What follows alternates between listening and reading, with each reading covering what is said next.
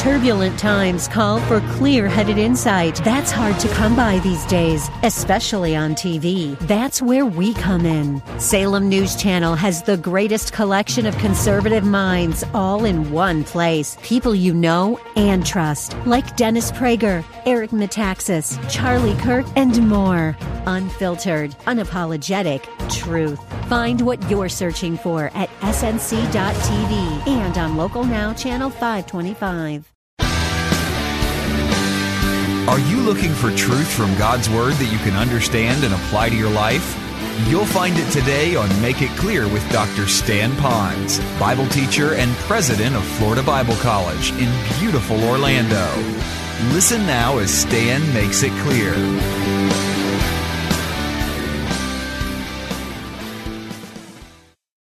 Why did he give 3 points in a poem? Why didn't he have a lot of song and dance? Why didn't he have how to get out of debt? Why didn't he have all this other stuff? Because he knew that as he's giving the truth, all the work, all the effort to help that person become spiritual and walk with the Lord could easily be taken away by someone permitted to give false doctrine to those folks and to be aware of it and how easy it is. And dear ones, when I work with youth, we were part of our youth teaching to them, besides all the doctrinal stuff, is I would warn them about the insidiousness of taking drugs. And we would just call it chemical dependency. So it could be drugs. We were in Texas. It was chewing tobacco. I know that sounds funny, but the kids are really big into that. You know, you go into other things, anything that would take their minds and mess it up. And what I taught them, and parents, you might want to remind them of this. When your kids are exposed to drugs, they're not going to take drugs from somebody that wears an old trench coat that hides behind a telephone pole and says, "Here, you want some drugs?" They're not going to take it from that. They're going to take it from whom? Their friends. The ones they spend time with. The ones that they talk about a lot of other stuff that they have in common. The only thing they don't have in common is drugs. And that person that has drugs and wants to sell them drugs and want them to be part of their own world of junk wants to get them involved in that. Now, why am I telling you that? It's not so you just warn your kids of drugs that it's going to come from their friends and their neighbors and the people that they go to ball games with and all that. I'm telling you, that's how people are going to come after you and your doctrine. It's not going to be someone that comes in blatantly says that Jesus is a clown. You'll know that right off the bat, that that's not true. It's going to come from someone in your small group. It's going to come from someone that you eat with. And they're talking about a lot of nice stuff that you can agree with. And all of a sudden, did he really say that? And all of a sudden, it's going to chisel you little by little by little. And because they are ministers of righteousness, watch this now, they're going to cause you to question first before they implant the false doctrine. They're going to cause you to question the doctrine that you believe before they implant the bad doctrine. And so we have to be aware of that. And that's what he did. It was very rampant. But now let me give you some reasons why I think that the office, or if you want to call it that, of apostleship is not here for today. I'm going to give you 7 of them. They're going to go pretty quickly. If you can't get them all down, that's all right. They're not on the screen. You can get it off the CD. The first one is, and I think this is pretty important, is that none of those people, or none of the people today, possess all of the credentials of an apostle that are found in Scripture. Now, since that is true, and that's who the apostles would be, I really don't need to give you the other 6 if you just own this one. They just don't have it. They have not seen the Lord. They have not been spoken to directly by the Lord. They have not been witnessing or manifesting the signs and miracles. And I doesn't say that. We know people have done that. But let me warn you, we also know that in the latter days, there'll be other people that can perform all different kinds of signs that are not of the Lord. So you don't use that. But you put it all together, they do not have it in its entirety, all the credentials that the foundational apostles have. That alone would tell you that that office has now ceased. But if that's not enough for you, let me give you number 2. Number 2 would be found in 1 Corinthians chapter 4, verse 9. You may want to turn there or just jot it down and look at it at your own time. This passage I'm about to show you is going to have to be explained to you a little bit more in the Greek language. The reason I have to do that is because in Greek they have different tenses that we don't have here in English. And when you read this in the Greek, it'll come out a little bit more alive. It's found in 1 Corinthians chapter 4, verse 9. And simply is that the days of apostles in this passage is indicating that they're over. It's done with. All right, let's look at verse 9. It says, Paul speaking, "For I think God has exhibited us apostles," underline it, "last of all, not at the beginning of the apostles, not as part of a larger team throughout church history, last of all, And then it says the rest of the passage. Now that phrase, last of all, comes from a Greek tense. I'm not real fancy in Greek, but enough of it I know. That means it's done with, it's last, it's over with, and it's not going to happen anymore. So you could look at it as a past tense experience. All right, number 3. The pastoral epistles, if you study them, you're going to find Paul, watch this now, this is so cool.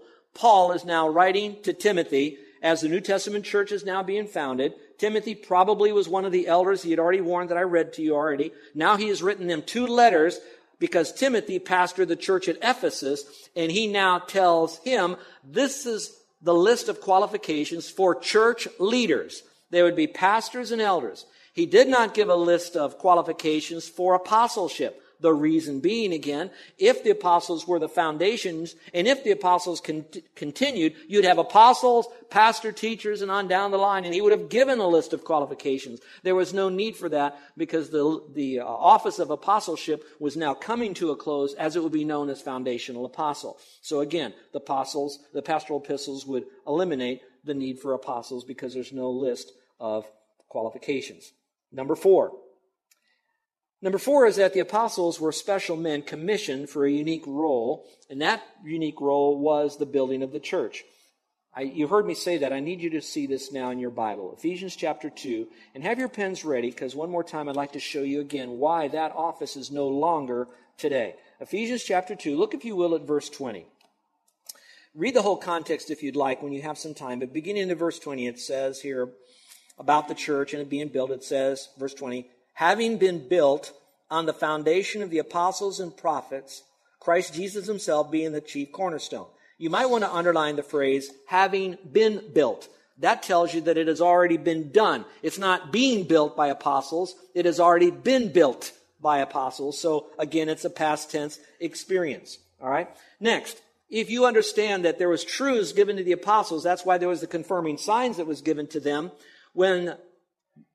If the office of apostleship, as it would be in Scripture, the 12 would exist today, that then would mean, well, we must need it today. What do we need them for?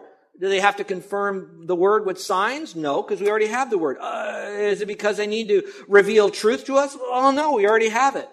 That's why you have apostles today that sometimes say, I got a message from God, and they dump it on you.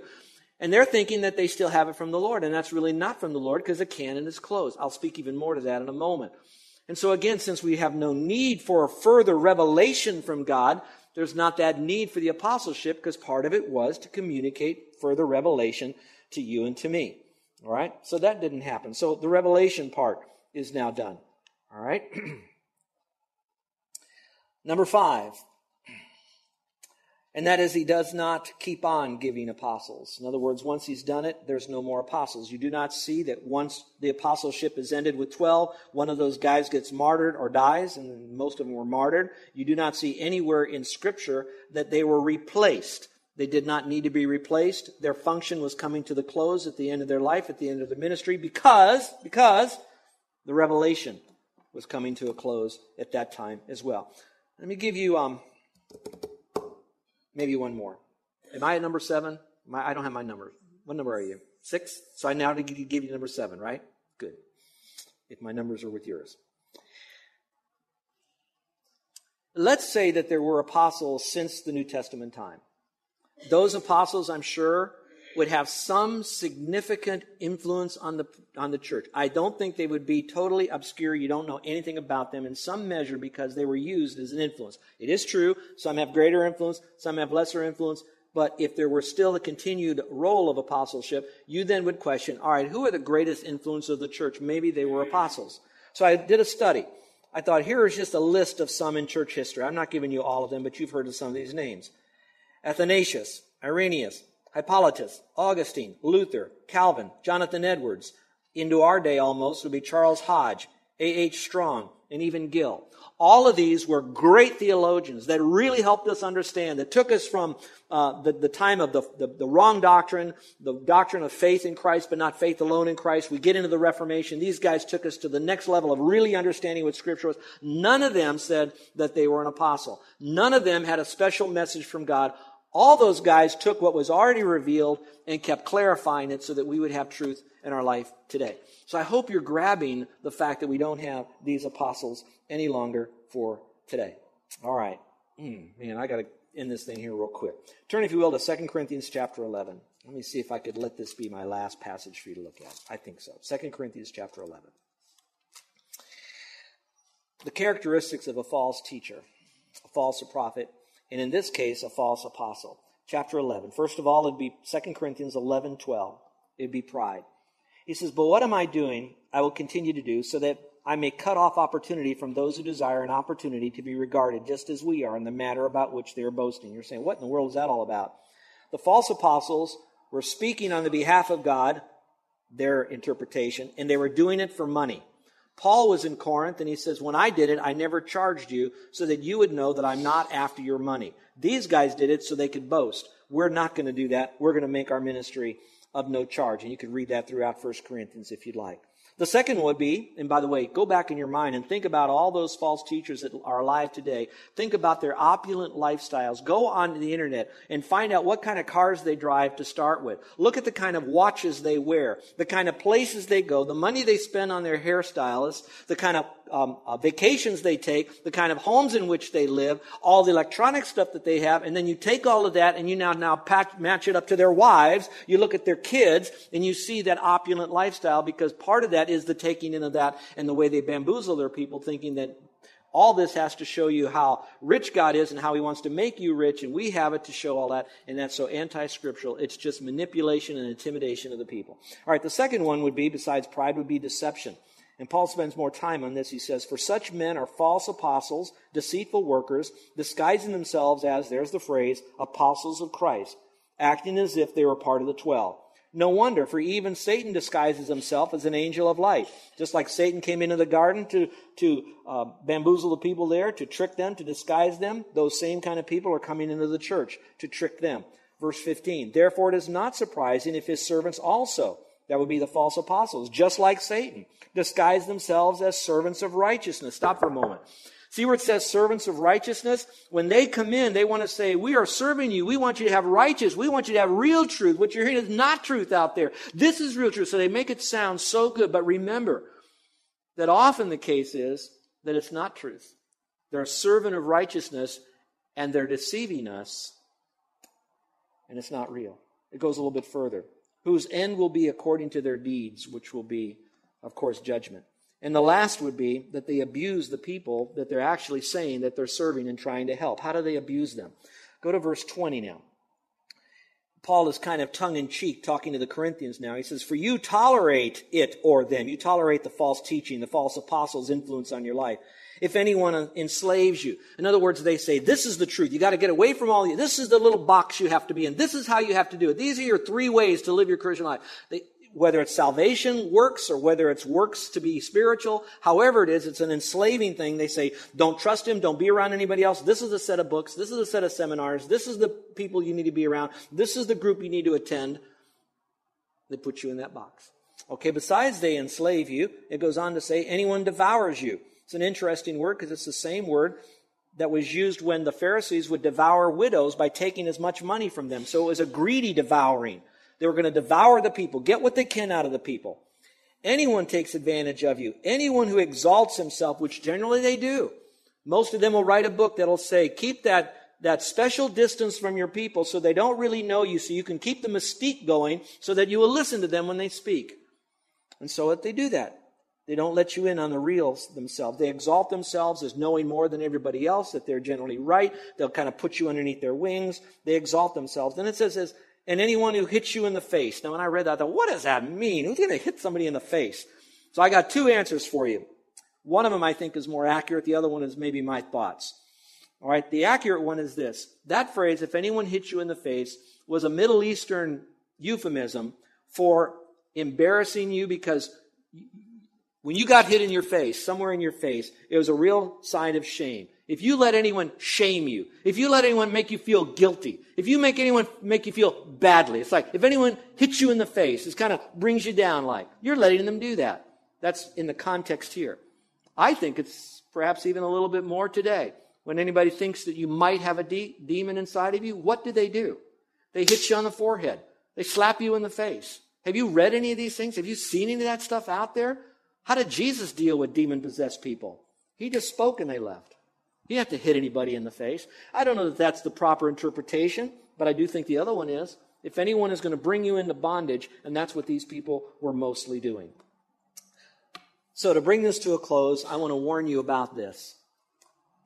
Has the false prophets, false apostles died somewhere when we finally had the whole canon and we were able to print all these scriptures and we now have more theology books that we can be able to discern truth? It has not. I think P.T. Barnum had it right. There is a sucker born every minute. Have you ever heard that before? I don't know if you have. I think they're everywhere. I want to warn you of this. There is a resurgence of this whole apostolic movement today, and it's called the New Apostolic Reformation.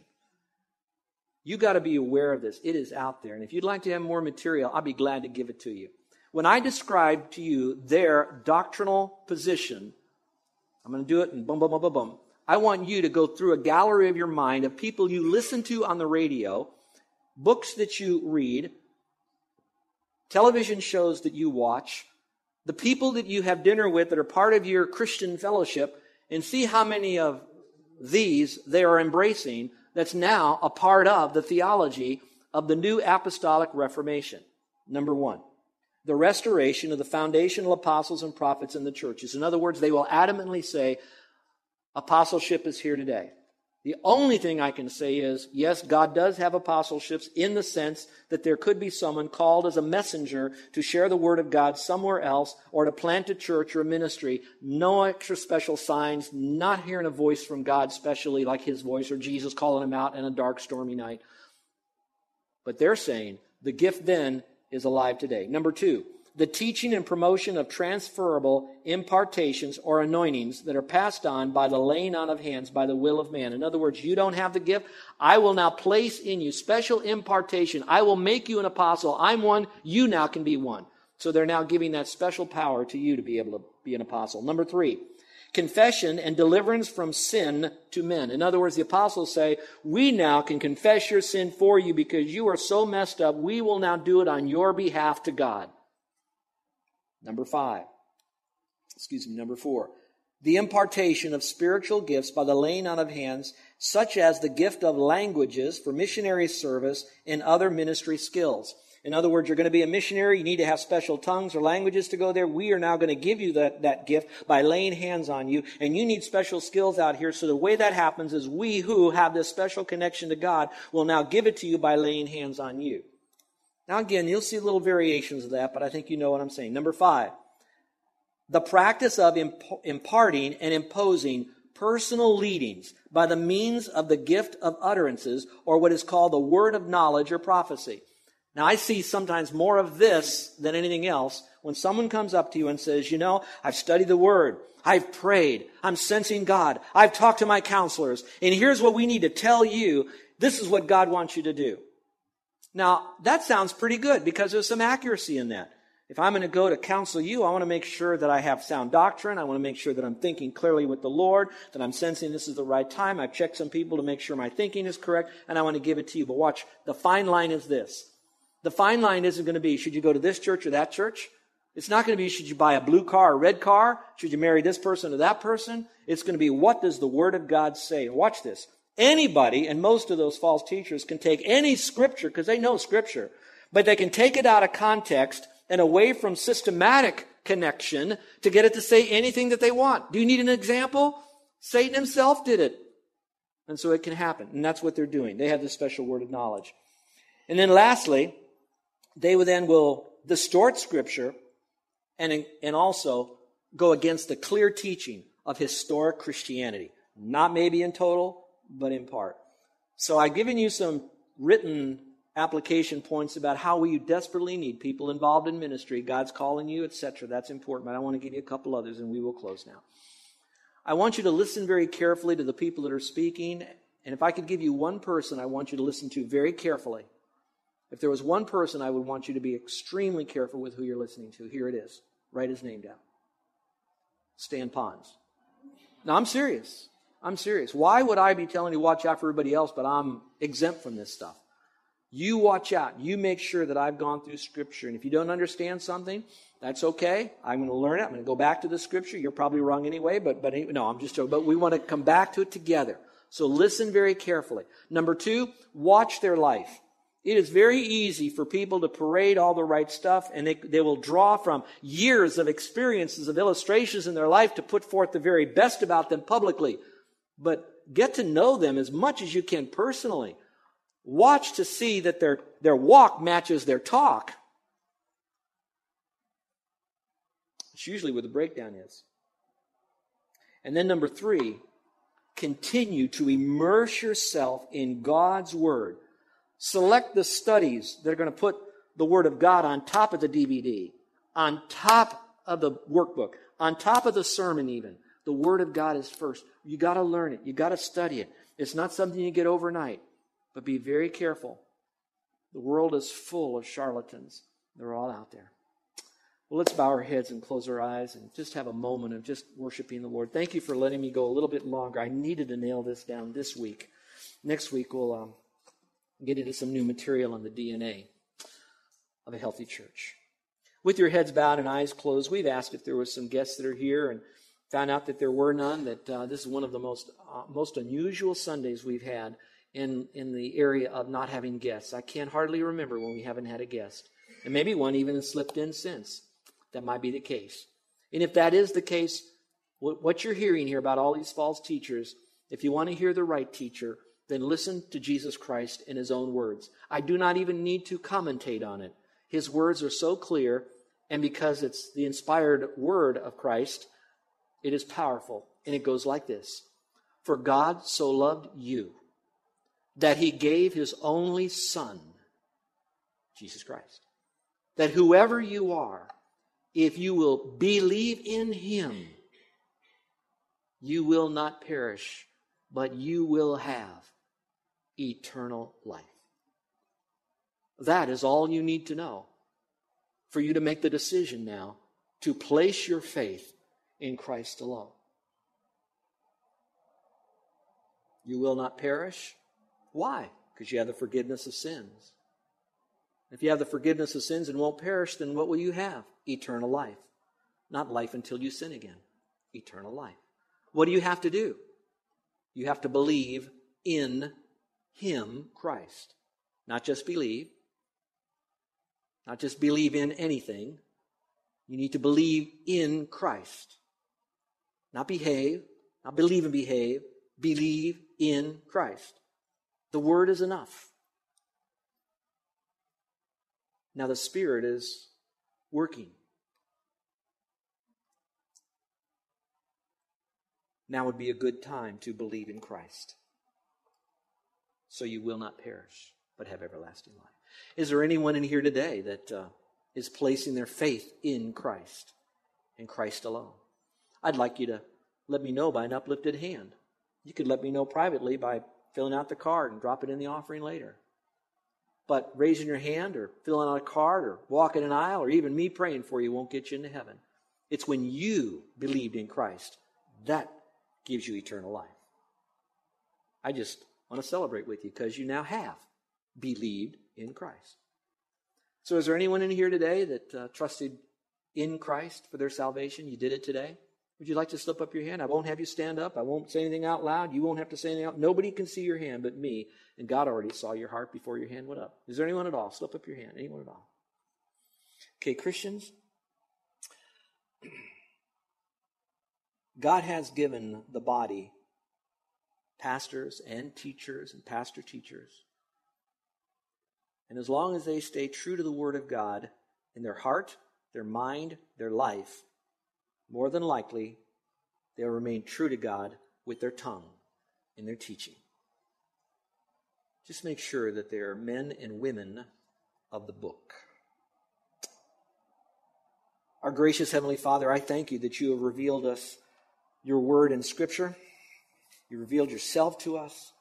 I thank you that, Father, that there were so many warnings about what's false, so we can be aware that it's out there, that we will not be ravaged by false teaching and false teachers. Help us, Father, to get involved in good Bible studies where the Word of God is taught with godly people that are truly seeking truth, knowing truth, willing to defend truth. Father, we thank you that at the beginning of the church you had these men in place for us, and you've given them the Word and the Spirit So the church began pure. The church, still, your body is pure today. And yet there may be some false teaching that is in the church. We can at least observe it, reject it, and hopefully close the mouths of those who are teaching it incorrectly if they're unable to help us to give them the truth and have them change their mind. Now, Father, I just love you and I love these dear people. I just weep for them, Lord. In Jesus' name, amen.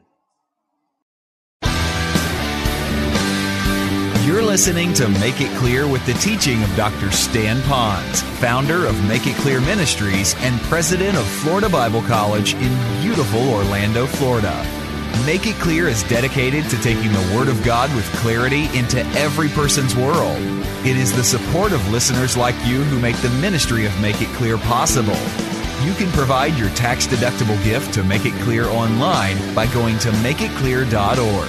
Or you can mail your gift to Make It Clear, P.O. Box 607901, Orlando, Florida, 32860. Thank you for helping us make it clear. If you would like to have Dr. Ponz speak at your church or event, please send us an email at tellmemore@makeitclear.org. Thank you, and remember to make it clear.